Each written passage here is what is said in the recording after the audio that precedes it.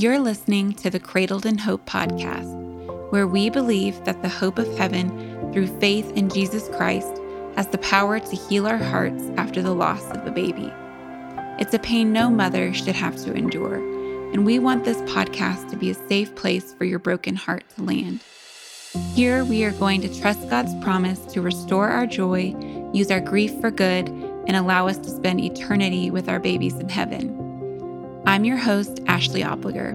I'm a wife, mom, and follower of Christ clinging to the hope of heaven. My daughter Bridget was stillborn at 24 weeks in my first pregnancy in 2014. In her memory, my husband and I started a nonprofit ministry called Bridget's Cradles, and God has given us purpose in our pain, and we've seen beauty come from ashes. Although we wish you didn't have a need to be listening to this podcast, we believe God has a reason for you to be here today. We pray this time would be a source of healing for you as we remember that Jesus cradles us in hope while he cradles our babies in heaven. Though we may grieve, we do not grieve without hope.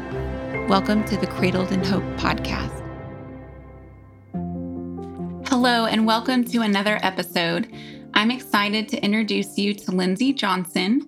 We met through a friend several years ago, and I've been blessed by her friendship and inspired by all that she is doing in memory of her daughter. She lives in Oklahoma, just a few hours away from me here in Kansas, and she is a mother to 4 children, 3 on earth, and a daughter in heaven named Aspen. Aspen passed away from sudden infant death syndrome known as SIDS 1 month from the day that she was born. In her memory, Lindsay and her husband founded an organization called Aspen's Arrows. Their mission is to educate families on safe sleep practices and empower families to sleep with peace of mind by providing them with an Owlet baby care monitor. I know you will be so encouraged by Lindsay's vulnerability in sharing her story. Welcome, Lindsay. We're so glad that you're here. Thank you, Ashley. I have not got to meet you in person, but all the virtual conversations and meetings we've had and communication has been incredible. And I'm so grateful to be here. So thank you so much for having me. Yes, I feel like I know you. And isn't that weird? Sometimes when people online, you feel like you've already met them. And we were supposed to meet up when I was in Tulsa recently and it didn't work out, but we're so close. We're just a couple hours away. I know we'll get to meet. I hope so with everything. I would love to get together in person. I definitely know what you mean, though. It's fun to meet people and then be like, oh, that seems like somebody I've known for a lot of years. So, yes. Well, Lindsay, will you introduce yourself and tell us about your motherhood journey and your experience with loss? Absolutely. So my name is Lindsay Johnson, and I am from Jenks, Oklahoma. My husband and I have been married for 12 years, and we have 4 beautiful children. Aspen is my oldest. We're going to talk a little bit more about her. She's with Jesus, and that story is beautiful, and I can't wait to share it. My son Phoenix is 4, and my son Memphis is 2, and I have a beautiful little girl who is 7 months old just last week, and her name is Waverly. And that is my crew. I do work outside the home. I'm a pharmaceutical sales rep, and my husband works at oil and gas here in the Tulsa area. And so in our spare time, which is very little, we also run a nonprofit organization called Aspen Arrows. And I'm so excited to share a little more about that with you guys on this episode. So we are very excited for you to share about Aspen's Arrows. And that organization started in memory of your beautiful little girl, Aspen. And I would love for you to share her life story. Absolutely. So I mentioned that I've been married to my husband for 12 years. So we weren't the youngest when we got married. We were like late 20s, and we were ready to start a family. And so we prayed and were excited to get going with that journey. And unfortunately, it didn't happen easily for us. And so we started doing a lot of different medical procedures, a lot of different medications, because we were faced with a medical diagnosis for myself of something called polycystic ovarian syndrome. And they named it stage 4, which is one of the worst versions of that. And then also endometriosis stage 4. And so we were told by a couple of different physicians without any medical intervention, it was really unlikely, if not impossible, to become pregnant. And so we've started doing something that is called IUI.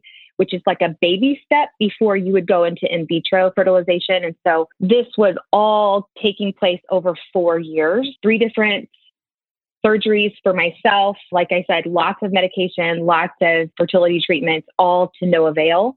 And I remember in October of 2014, we were moving forward with the most extensive procedure, which was IVF, in vitro fertilization. And we were told on our next appointment, we were right at the start of getting going with that. And they said, okay, next appointment, we'll need a check for $14,000. And we were just blindsided by that. And for us, it was a huge shock and also a huge stop sign.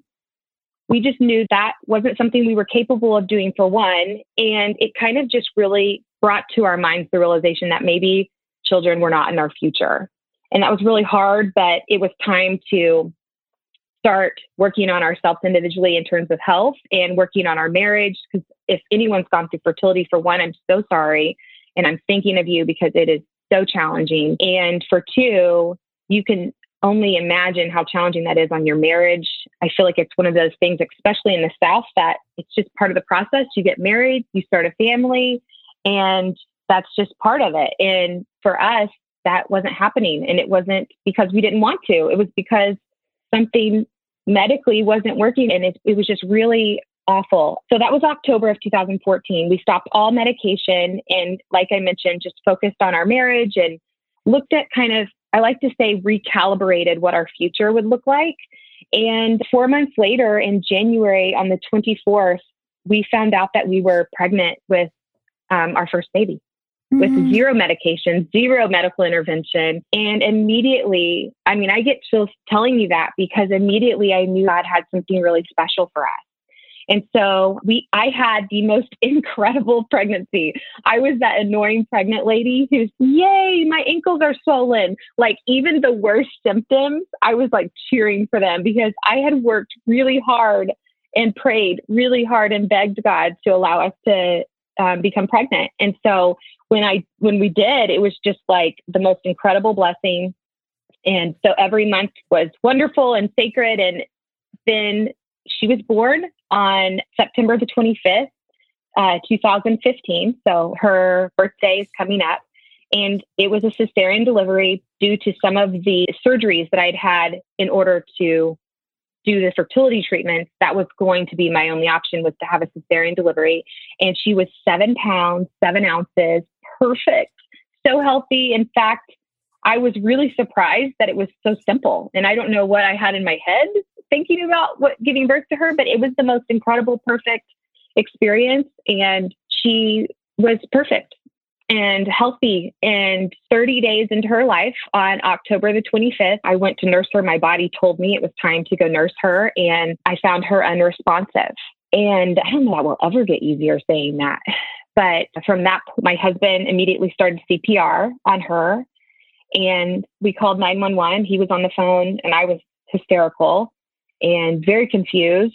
And it felt a lot like an out-of-body situation, out-of-body experience, where you're kind of watching what's happening. And I remember running, my in-laws lived 2 doors over, and I ran to get help. I don't know what I thought they were going to do, but I just wanted to get help when we were waiting on all of the emergency vehicles and emergency people to be there. And so I ran over to their house and knocked on the door to try to get their help. And as I was running back to our house, here came the fire truck and the ambulance and all of the IMSA crew. And I just remember waving my arms and telling them, here, come and help, come in here. As they were coming into the house, this part always chokes me up. I just remember falling to the ground in the grass in the front yard and praying this prayer that would, little did I know at the time, that would point me in the direction of my grief, how I would handle this, how we would face this tragedy. And I fell to my knees and I just said, God, I know that you raised Lazarus from the dead, that you are capable of doing this. And I didn't know that she was gone, but I knew things were not good. And so I just prayed. I said, God, I know that you can bring her back, and I just have the faith that you will. And immediately I felt the Holy Spirit just say through me that even if you don't, I still believe. And that was a hard prayer. It was a hard prayer in that moment. It was a hard prayer as the night continued. It has been a hard prayer to walk out at times, but I know that God allowed that to be my heart posture in that moment for such a time as this. We went to the hospital, and immediately they took us to the family room, which if you've gone to the hospital in a tragedy situation, the family room's not good. And it wasn't much longer that the doctor came in, and he knelt down in front of us and explained that there was nothing else that they could do, that she had passed away. And I just remember breaking down and really feeling like, what just happened? All of it was so fast and quick. My mom had came to the hospital. Of course, all of our family was surrounding us when we were told that information. And I just remember going to my mom and saying, I go ahead of us before I get home. I don't want to see anything in my house, baby. I don't want to see her bottles. I don't want to see her pack and play. I want everything, as if you've had a child, they immediately take over your home and everything is baby, right, around your house. And I just didn't want to go and see any of it. I wanted to come home and just pretend like none of it had happened, the whole thing. And as soon as I walked in the door, I just wanted to be in her room and surrounded by all of her things, and to smell her clothes, and to hold the things that she touched, and to be close to anything that was part of her. Oh, Lindsay, I'm so sorry. You can't cry. No, you're going to make me cry. I know. So it's so sad and so heartbreaking as a mama. Yeah. I just remember too, immediately reaching out to one of my closest people, friends, she is my therapist, but we've also developed such an incredible relationship that I call her like a mentor, a friend. I don't even know how you describe someone like this, but she had prayed with us during our fertility treatments and helped our marriage stay strong during so much strife during that time. And I messaged her at 3 a.m. on the way home from the hospital after we had been told that Aspen had passed away. And I knew that I was going to need a lot of help getting through this. And I think anytime you lose a child, there's just nothing that you can describe that is similar. And I think that feeling like we had gone through all this fertility treatment, and there was this feeling of, God had blessed us. We had become parents. And then to have it taken away just adds a different type of level of grief and pain that I felt that night. And I immediately, though, had this sense of, this is bigger than what's happening. And I can't really describe that other than things that I would say to my mom and my husband and my dad and just family and community around us, was just that I felt humbled that God would choose this to be part of my story. And 6 years later, I look back and I go, wow, if that's not the Holy Spirit, I don't know what is, because my flesh tells me I don't feel humbled by my daughter dying. I feel angry. But my heart was humbled. I felt, wow, what is God about to do? Like, I was anticipating what he was about to do. And I remember I wrote her obituary. It was very important to me that I wrote it and that it came from me and my heart and my husband, of course, us together. And I remember looking at John and going, how on earth do people experience this type of grief and this type of loss without knowing, without a shadow of a doubt, that you will be reunited with your daughter, in my case, family member, friend, whatever it is, in other people's experience? We just felt like, even with the hope of Jesus, this hurts so bad. This hurts so bad. How do people do this without knowing that God eventually gets to say, that all of this worldly nonsense that we deal with, this broken world that we're living in, it doesn't win. God wins. And knowing that, it still hurts. Mm-hmm. And so for people that don't know that, how do they function? And so we thought it was a little bit weird, but we were going to, based off of those thoughts and feelings we were having, we were going to offer a opportunity for people who attended her funeral service, memorial service, to accept Christ as their Savior. And I got a little pushback from some family members. I think they were thinking I was grieving so heavily that I wasn't thinking straight. And I said, no, I know what's going on here. And I'm certain that people need to know that this can happen to anybody. And it's not about if you will face something that's hard in your life. It's about when, right? And I'm so grateful for the foundation that I have in my relationship with Christ before this happened. And I'm even more grateful for getting to learn more about God's character and who He is through this tragedy. But we opened a call to Christ at her memorial service, and 5 people gave their life to the Lord. Wow. And so I think of that in full transparency in so many ways. That gave me hope. It filled me up. It reminded me that God's still moving. God still loves me. I can feel God's love, because there were times when I didn't feel God's love. I felt very abandoned by God. And I'll hit on that a little bit more when we talk about grieving, but that was kindness of God to allow us to see beauty from ashes, because we don't deserve, in air quotes, we don't deserve to get to see God work. It's a gift.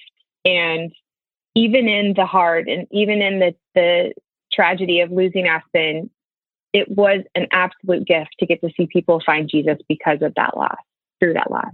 Yeah, there's no greater gift through our loss, through our trials, no matter what it is that we're going through. It could also be another struggle, a different type of pain, a different type of loss. Mm-hmm. We live on a broken earth with sin and evil, and it's running rampant in our world right now. And so everybody on this earth is facing something. We're either about to go into a trial, we're in a trial, or we're coming out of a trial. That's life. That's always so true. And it's hard as it is. I've even had to remind myself after losing Bridget, this is not going to be the last trial or the last loss or pain that I experience on this earth. I'm going to continue to experience brokenness and loss and death and sickness until I go to heaven. And even when you have the hope that you are going to go to heaven and God's going to make everything right again, and He's going to make everything new, and He's going to wipe all of our tears away, it still hurts because we're human. We are grieving our children. And of course, we're going to grieve our children. They're so precious to us. I love that you said that even with the hope of heaven, it still hurts. But how could you possibly grieve without that hope? To think that this is it, this is the end, it's a permanent separation, there's nothing more. I can't even imagine walking through that. So would you mind sharing more about the days, the weeks, the months after Aspen went to heaven? Those really hard weeks where the grief is so deep and you're questioning God and you're angry and it feels like the world is spinning and moving on, but you're in this state of grief and trying to find your bearings again and figure out this new normal, and how are you going to survive, and what is your life going to look like now? And can you share about what that grieving process looked like for you? Absolutely. So this is the part that gets really raw, and I'm going to be super honest with you. I wish I was the type of Christian that just never felt betrayed or frustrated with God, but that's not true. And because He created me and He molded and has created my heart, there's no point in pretending, because He knows our heart better than we do. So this is just the truth of it. Now, I will say that I was gifted 2 different books that really helped me. And if I give you the highlight reel of my grieving, when I was the healthiest and the most on top of the pain mentally, it was when I was really reading these 2 books. The first book is by Angie Smith, and it's called I Will Carry You. Yes. And I just believe it's a God thing that He allowed someone to gift me that book, because the way she walked through the grief of her daughter was very inspiring to me. And it gave me a lot of hope. And then secondly, Through the Eyes of a Lion by Levi Lusko, which we just talked about how hurting with hope still hurts. We've said that, and that's one of his quotes. And it's near and dear to my heart because I felt that so strongly.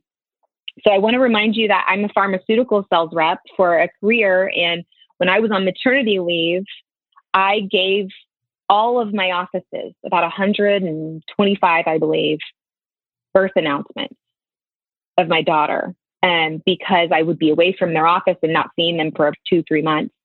And so I usually see about 8 to 10 doctors a day, and I drive all over Western Oklahoma. And so to kind of paint a picture of what my next few months looked like after losing her, I was driving in and going into these offices, and they were congratulating me on my beautiful baby. And I had to tell them 5, 6, 7, 8 times a day that my daughter was dead. It was so painful. I would drive on Highway 412 because I cover Western Oklahoma. And there's a portion of the road that goes over, it's like a bridge, it goes over Keystone Lake. And I contemplated driving off of that lake on numerous occasions because it was too much. We're not physically built to hold this type of grief.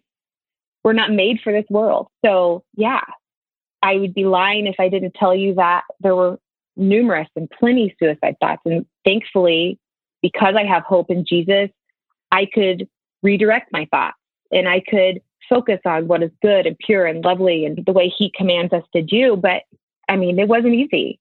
There were so many times that I felt just it was not worth it. The pain was so unbearably hard and heavy.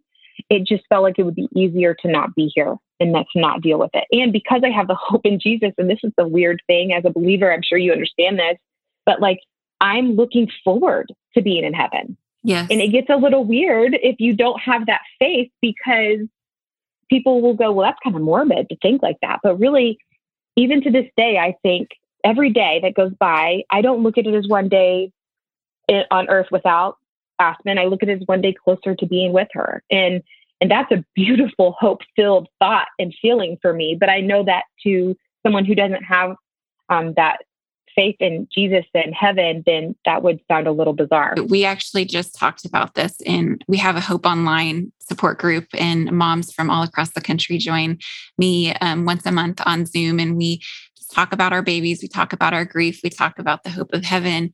And we were talking about the difference between being suicidal but yet longing for heaven, because there is kind of this gray line, right? Because we were all saying we're so ready to be in heaven. We want to leave this broken world behind. We want to be with our children again.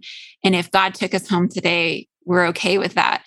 But there's a difference between longing for heaven, being excited and yearning for heaven, and being suicidal. But I think it's where your thoughts at. Are you contemplating taking your life versus saying, okay, I'm here on earth. I don't like being here, but I'm going to walk with God through my grief, knowing that my hope lies in heaven. I wasn't made for this earth. And when God calls me home, then I'm ready to go, but not taking it into my own hands. But I say all of that, but also acknowledge that what you went through was very real. And I've talked to so many women who do have suicidal thoughts after going through the loss of their baby. It's a grief that we're not meant to hold. It's the worst grief a mother can experience on this earth, to lose her own child, to bury her own child. It's not the way God had intended this earth to be. And it's very real. And I'm glad that you're talking about it, because so many women have these thoughts. Think about driving off the bridge or off the road, or just the episode before yours, she was talking about how she would take pills and drink wine at night, just hoping she wouldn't wake up the next day. And it's hard to talk about these things, and it's uncomfortable a little bit as Christians. But I'm hoping that when women are listening to this and they are having these thoughts, they realize they're not alone, and that there is hope, and that focusing on God and his word and on good and noble and pure, whatever is lovely, those thoughts, and also getting help, going to the doctor if medication is needed, going to a counselor and processing through your grief. There's no shame in seeking outside help if you're having these thoughts. We also do link the suicide hotline on our Hope Guide as well, and on this blog, because it is so important to find hope and to reach out and to tell someone if you're walking through this. For you, did you tell anybody? How did you combat those thoughts? How did you get through that season? Absolutely. So a neighbor of mine introduced me and invited me to a workout class that was at 5 a.m. If you would have asked me before babies if I would have ever done a 5 a.m. class, I would have said, no, that is not for me. Turns out I met my absolute best friend to this day in that class, and another friend of mine who has become, both of them are pastors and have ministries. And I was surrounded by a community that was ordained by God and that lifted me up and prayed for me and cheered me on as I walked through that grief. And there is something for me personally, Ashley, that is about when I move physically, I have a more healthy mindset, and it allows me to be the best version of who God has created me to be. And I always know that when I'm spending time in the Word and when I am moving my body physically, those are two cornerstones that God helps me. When I'm doing those things, I'm the best version of who He's created me to be. So I was surrounded by community. I spent a lot of time working out to stay active and to keep my mind healthy. I spent a lot of time with my therapist talking through those feelings and walking through processing every piece of it. And this may be familiar to someone that's listening, this may not, but time can feel very cruel after you lose your child. I remember walking into Walmart for the first time and looking around at everyone just shopping for their groceries. And I just wanted to scream and go, my daughter just died and you guys are just getting your groceries. And at the same time, logically, my brain is still functioning and saying, well, what are they supposed to do? Stop their lives because they're complete strangers to you. And I just remember at the beginning of the process of grief for me, a huge piece of it was I was so fearful people would forget her. And so if you were a Walmart cashier that was checking me out, or a person that I bumped into at the gas station, you heard about my daughter who passed away and who's now with Jesus. And since then, I'm happy to share my story. I love talking about her, but I have a different level of it's sacred. And I want to share it to people that have open ears and want to hear it and maybe are a little more interested. But part of the process for me was talking about it to anyone and everyone that was around me. And I know that it made them uncomfortable, but it was between two things. I could make a stranger feel uncomfortable, or I could stay silent and make myself feel uncomfortable. And so the choice was, for me, I had to share my story. And I hope in some way that I was able to inspire or tell people about Aspen or do something that God would be proud of in that. But I do know that when I look back, how the pendulum kind of shifts, it might have been swinging a little too far on telling every single person I saw, but that was just part of what it felt like was right for me. And that's something I would encourage people to do. As long as it's not harmful and it's not doing anything necessarily wrong, I think there's nothing wrong with talking about your child and sharing if that's part of your process and how you move forward, because your child, just because they passed away does not mean they're not real. I will, to this day, always tell you I have 4 children. Just because one of my babies is with Jesus doesn't make Aspen not part of our family. It's a rare occasion we don't bring a photo of her into a family photo. I mean, all of my children talk about Aspen. They all know who she is. We go and visit her grave, and it's not a place of sadness now. It's a place of rejoicing. It's a place of knowing this is a piece of our family that, of course, we wish she were here. But how sweet is it that she's with Jesus? A part of our family is holding hands with Jesus. I mean, that is incredible. And it feels good to know that we're going to be back with her again. And so that is part of my grieving story. I would encourage anyone to press into the pain. Like I mentioned earlier, when I initially heard Aspen had died, my first response was, I don't want to see anything. I just want to pretend like it didn't happen. And then as soon as I really thought about it, I wanted to just be around all of her things. I wanted to be anywhere she had been. I wanted to review anything that she had been a part of. And so I think that everybody's experience is different, but for me, that's kind of the way that my grief went. There's a quote that kind of reminds me of what you're saying.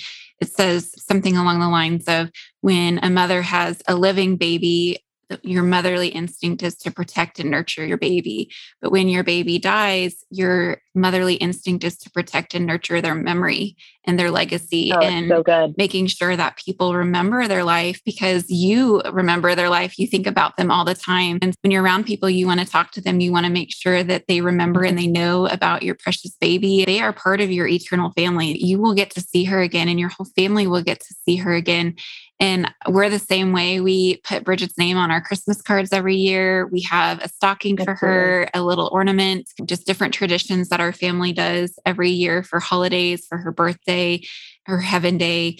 And that's just really important to us, because we're celebrating and remembering her life, but also rejoicing in the fact that she's not gone. She's alive right now. She's more alive than we are. She's in a better place than we are. And so true. We get to see her again. For me, with my little boys, even though they don't have a sister on earth, I am raising them to know they do have a sister, and they will see her again. And I believe that it's easier for us as parents, and I can't really speak because I don't know any other story, because this is the story that God has written for our family, but for us to be able to share the gospel with our boys, and for them to have a really raw understanding of life and death and heaven and earth, because they do go to a cemetery and they do understand death, because we talk about it so much more than we would have ever talked about it if we didn't have a family member living in heaven. Yeah, actually, I mean, the list goes on the gift that it is to be walking this story that God has written for our family. And it's very odd to even say it out loud that in so many ways now, 6 years later, I can see what God has allowed to happen in our family of having Aspen and losing her is a gift. It is truly a gift. We parent differently because of our perspective. We do so many things differently, and it has been the most sanctifying experience. And it's taught us so much about God's character and who he is. And if I could go back and carry Aspen in my belly for 9 months and have her still for a month and still go through that pain, I would do it 1,000,000 times over. I would do it 1,000,000 times over, because I can see now very clearly, and this is 6 years later, so take it easy on yourself if this sounds very foreign to you and you've just lost a child, because I would have never thought I would say the things I'm saying right now, even 2 and 3 years ago, right? I mean, time changes things. It doesn't heal it. God heals, but it changes things. It gives you the ability to see things differently. And when I look back, I'm so grateful. I'm so grateful for a lot of things, but everything that God has allowed to happen up to this point, we can just see his hands all over it and know that he was allowing us to really thrive even in that pain, and to learn so much even in that pain. Like you said with your boys, it is incredible to me, the childlike faith that my kids have, and the tangible reminder of Aspen in heaven. Phoenix has told me unprompted on numerous occasions when it rains that Aspen's taken a shower. And they just know and they believe it because we've told them that Aspen's in heaven with Jesus. And that's that. It's so matter of fact, and it's beautiful. And we would never have that if we didn't have our hope in Jesus. And so I'm just so grateful for what God has shown and taught us through this whole experience. We hope you are enjoying this episode so far. We wanted to take a quick break to tell you about some other hope-filled resources our ministry provides to grieving families. On our website, bridgetscradles.com, you can find many resources on grieving and healing, including memorial ideas, quotes in scripture, blog articles, featured stories, recommended books, and other support organizations. We share ideas on how to navigate difficult days such as due dates, heaven days, and holidays. We also have a page with ideas on how to care for a friend or family member who has experienced pregnancy loss. In addition, every month I lead free Christ-centered support groups for bereaved moms called Hope Gatherings, both in person and online. You can find a list of upcoming dates and sign up for our next support group on our website. You can also join our private Cradled in Hope Facebook group for grieving moms to find friendship and support. We would be honored to hear your baby's story and be praying for you by name. Lastly, our Pinterest page has beautiful graphics of quotes and scripture from this episode, along with many other resources that you can pin and save. We would also love for you to connect with us on Facebook and Instagram. You can find us on these 3 pages: Bridget's Cradles, Cradled in Hope, and my personal page, Ashley Opliger. We'd love for you to follow along and spread the word about the Cradled in Hope podcast. Now let's get back to our episode. Lindsay, I'm going to ask you a hard question because there might be a mom listening who lost a baby after birth due to SIDS or another incident during sleep. And maybe their story looks a little different than yours. You had put Aspen down. There wasn't anything else in her crib. You'd done all the things that you were supposed to do, and this tragedy still happened. But there may be a mom that's listening who fell asleep while she was nursing, or maybe after a long night, the baby was in their bed and passed away because of that situation. And now this mom is grieving her baby, but also has this added guilt and shame and regret from a choice that they made. Obviously, they didn't do this intentionally, but that played a part in this. And my heart just is heavy for those moms because I can't imagine walking through that and having that guilt. And my obvious answer to that is that you have to have grace for yourself and that God has grace for you. But because I'm not a mom who's experienced this personally myself, I thought you might want to share a little bit about that, because I know that you, through your ministry, talk to so many moms that have experienced these type of sleep-related deaths. And it's so incredibly hard, no matter how it happens, even with miscarriage and stillbirth, no matter what the causes of death, we're all in this together because we've all lost our baby and we've lost our hopes and our dreams for our baby's life. It doesn't make it any easier, but I can see how in those circumstances, moms might feel this added weight and compounded grief because of that situation. Well, I think that any mom who experiences loss is going to feel some level of guilt, whether it is, I don't know that any guilt is warranted, right? I believe that guilt is 100% from the enemy, and it's meant to distract you from what God has for you. And so I guess I can start there and say that would be another opportunity for you to redirect your thoughts and to give that to Jesus, because he knows you're having those feelings anyway, right? Because he created you, he knows your heart. And so if you can ask Jesus to meet you where that guilt is, he will. And I believe that he will help you walk through that. But my thought is that as a mom, we are created to protect and to love and to nurture our children. And so whether it was, if you felt like it was your fault or that you felt like you did something that contributed to this, I think that whether you did or didn't have those feelings, you're still going to probably face some of that guilt. And the only way that I would know how to deal with that would be to give it to Jesus and to pray that he would help me be reminded that this is part of your story. He works for the good of all of those that are called according to his purpose. In Romans 8:28, we know that. And so even when things happen that we wish didn't, we know that if we will allow God to come into that situation and walk with us through that, he will use it for his good and he will help you get through that. I mean, while I can tell you in my situation that there wasn't a direct correlation to anything that we did that quote unquote caused this, sudden infant death syndrome has so many different facets. There's no cure. It's the most unexplained disease. All that you can do as a parent is to do your best in terms of keeping a safe sleep environment and breastfeeding if that's available to you. There's a few little things that are available in terms of studies that say these things potentially will reduce your risk. There's no concrete line as to what is causing this to happen for children and what will reduce the risk or not allow it to happen. And so in that case, and with my faith, I believe that when these kinds of things happen, that all you can do is pray that God will help you walk through that and to remind yourself and encourage yourself in the Lord that guilt is not a part of anything that God wants you to have and to feel when something like this happens. Yeah.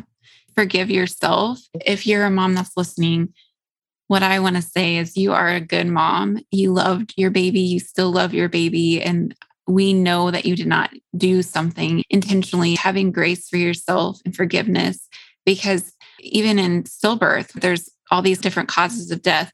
So many moms will tell me, well, what if I would have known to go get checked earlier when the baby stopped moving? I couldn't feel the baby move. I would have gotten checked earlier. What if I would have been paying attention or didn't take that long car trip, or I took a hot bath the night before? Was it hot or was it warm? There's so many things that the enemy, all these lies that he'll plant to put that guilt and those questions in your mind. And what I always tell moms is that no, you did not do anything to cause this. You loved your baby. If you would have known a way to protect and save your baby, I'm certain that you would have. You just didn't know. And how do you know what you don't know? For me, in my situation with Bridget, I have PCOS as well. And I'm pretty certain now that I've had so many doctor's appointments and testing and different labs and everything, I do think it was a hormonal imbalance that caused some of the issues with the hemorrhage and the placental abruption. And with my subsequent pregnancies with my two boys, I was on progesterone the whole pregnancy and I had healthy full-term pregnancies. So in my mind, I think, well, if I would have had progesterone, I could have saved her. She could have lived. But then I have to go back and say, but I didn't know that. I didn't know that I had a hormonal thing. I didn't know that I should be on progesterone. And how can you be accountable? How can you be accountable for something that you're unaware of? And the thing is, when I think about all the rules in terms of quote unquote safe sleeping, there's contradictory information about all of it. And so some people firmly believe in co-sleeping. And there's been times when I've thought, what if I would have noticed that she wasn't breathing if she would have been laying next to me? What if I would have noticed earlier and I could have stepped in and saved her? So I think you're exactly right. I think every mom that's experienced loss is going to have some of these thoughts. And I think it's what you do with those thoughts is what can make you or break you in that situation. And giving them to the Lord, refusing to allow the enemy to penetrate your mind in that way, because there's nothing that the enemy would like more than to control your mind. And so I think you're exactly right. When you aren't aware of something, you don't know what you don't know. And the fact is, you loved your child and you did everything that you could to nurture and to take care of your baby, whether you experienced a miscarriage or a stillbirth or an infant death. I mean, all of that, you can't take that on yourself. It's just, you were not meant to do that. And that's not a right thing to do for sure. Yeah, I agree. Well, Lindsay, will you share a little more about how God got you through those dark days and then what led you eventually to start Aspen's Arrows in Her Memory? Okay, so 3 months later, after losing Aspen and the dust had started to settle, we took a pregnancy test and found out we were expecting. And we were not trying, clearly. We had thought, wow, God had allowed us to get pregnant. And then we lost our baby. And we just have to believe He's in control, because one thing we do know is that we're not in control. That's kind of where we were 3 months out. And sure enough, I was pregnant again. And so I found out on the same day the following year that I was expecting. So January 24th, 2015, I found out I was expecting Aspen. January 24th, 2016, I found out I was expecting my next baby. And that would be my son, Phoenix. He was born 3 days shy of what would have been Aspen's 1-year birthday in the same hospital on the same weekend 1 year later. To tell you that we were beyond thrilled and excited, but equally, if not more, terrified would be an understatement.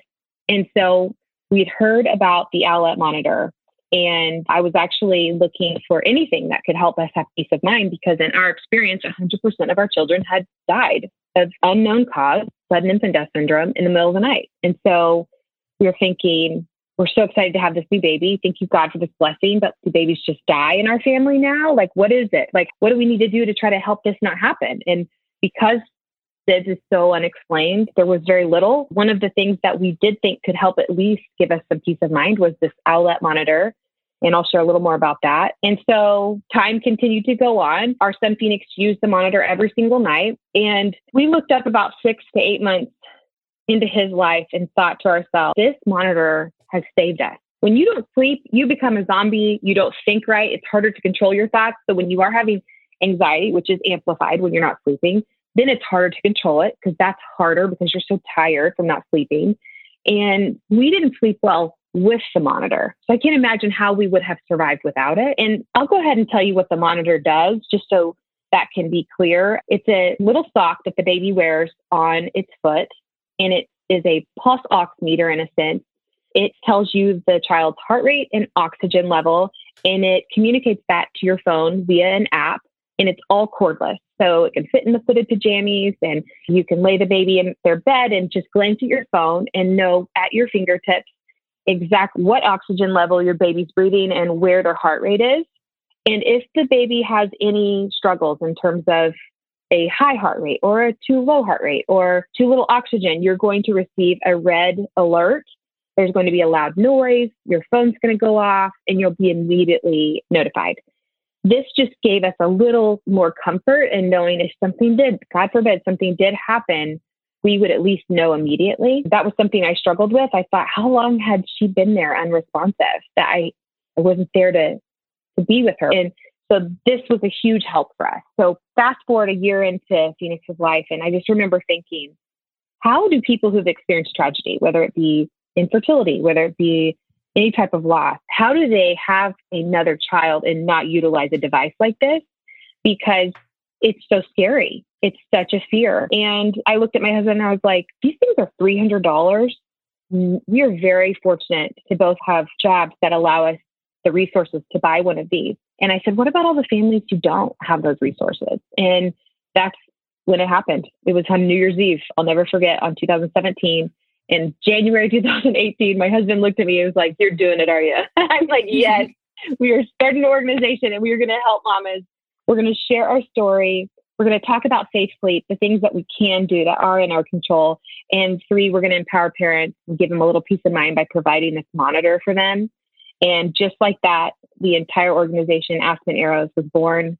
We chose the name Arrows because in Psalms 127:3, it says that the children are like arrows in the hands of a warrior. And that's what we feel like Aspen was and is in our life. She's an arrow that we're able to hopefully point people to Jesus through her life. And that is Aspen Arrows. And that is exactly how it got started.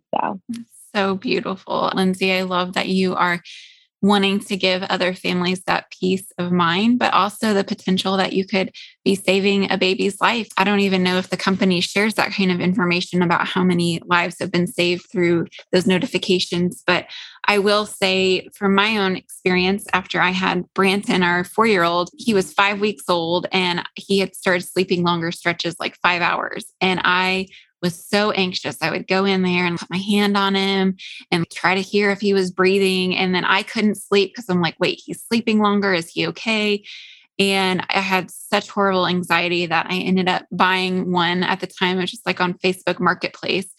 And that helped me so much. He wore it until he was a year old. And then we saved it and we were going to use it again for Brenner, but it was a really outdated model and it wasn't syncing with our Wi-Fi. And we didn't check it until we brought him home for the hospital and we put it on. It wasn't working.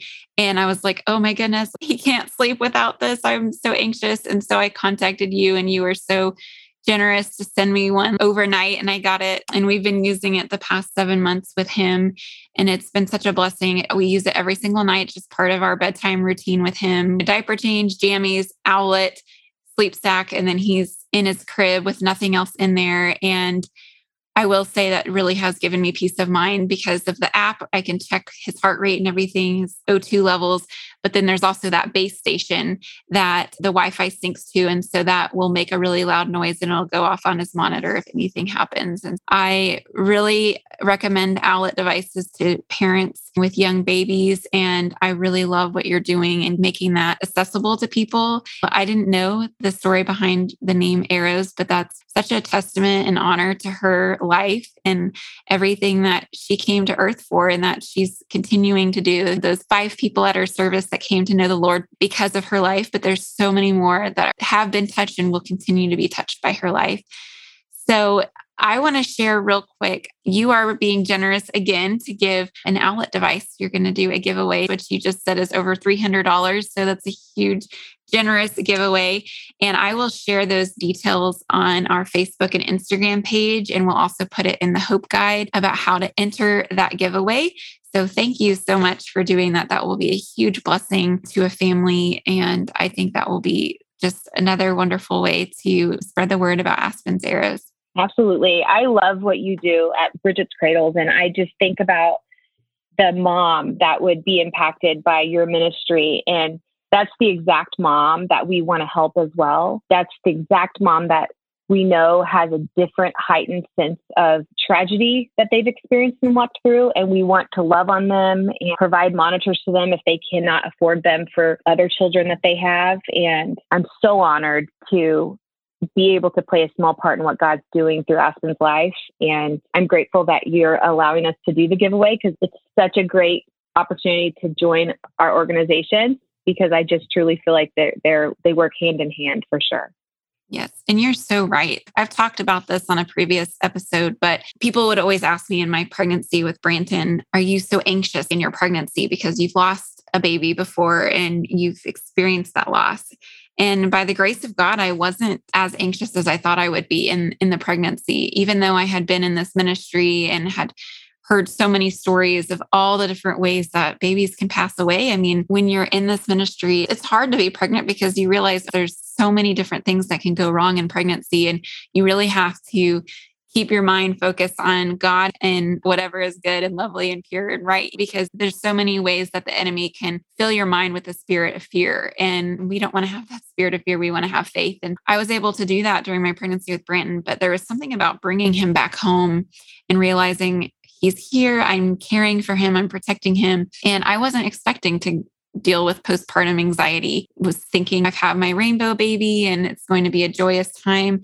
But I really did have a lot of anxiety during his first months of life and going through all of that and just wanting to be a good mom and learning everything and protecting him. So it's something that's probably not talked about enough is the anxiety that can come after loss when you've had another baby, if you've had a rainbow baby. And I think the Owlet device can alleviate some of those fears and anxieties and give you a little more peace of mind, especially when they're asleep. So I'm really grateful for what you do. I'm grateful for this giveaway. I hope that it blesses a family. And would you mind sharing how our listeners can get connected to you on your website and social channels? Absolutely. So we have a Instagram page and we also have a Facebook. They have the exact same handle. It is Aspen Arrows, and Ashley will link that, but the spelling is ASPY and Arrows is plural with an S on the end, and it's .com for our website. So we'd love to have you come and check out our social and our website. So how would a mom, aside from our giveaway, which we'll post those details, but let's say a mom is having a rainbow baby or knows of a new mom that she wants to let them know about your services, how do they sign up? What does that look like? Great question. So you go to our website and you'll hear about our story, and down towards the end of the page, towards the bottom, you'll see the ability to click and apply. And that will direct you to an application that will get sent to me or to our team, and we'll look through those. It will ask you if you've experienced any type of tragedy, and if so, what, and a few other questions. And from there, you will hear from us within 2 weeks if we are able to help you. If we are not, we're working on a system to be able to redirect you to other places that may have just a discounted Owlet, or possibly going to their website to see if there's another foundation that can help you. But we don't have that quite set up yet. That's coming soon. But right now, that's the way you can apply for a monitor. And the need is great. So if you're listening and you have the ability to buy your monitor but would like to donate to our organization, you can go directly to either our Facebook or our website, and you can donate. For every monitor that we buy, we're awarded 2 additional monitors from the company because they believe in us. They believe in our mission. They are an incredible organization that is truly out to help moms and dads sleep with peace of mind at night, knowing that their child is overlooked with a monitor. We will link all of that. And we will also link how listeners can donate to your mission and your cause so that we can get more monitors out into the world and to families who need that peace of mind. So, Lindsay, thank you for sharing your testimony and for sharing Aspen's life story with us. Oh, I'm so grateful to be here. It truly was an honor, and I feel so humbled, again, just thinking that God would use me through this situation, hopefully point people to Jesus. So thanks a lot. Thank you for listening to the Cradled in Hope podcast. We pray that you found hope and healing in today's message. Don't forget to subscribe so you don't miss a future episode. New episodes will be shared on the 1st and 15th of every month. You can also find this episode's show notes and a full transcript on our website at bridgetscradles.com/podcast. There you can download a free PDF for each episode called the Hope Guide that is filled with notes, scripture, links, discussion questions, and so much more. Be sure to leave your email address so that we can keep you updated on podcast episodes, upcoming support groups, and other hope-filled resources.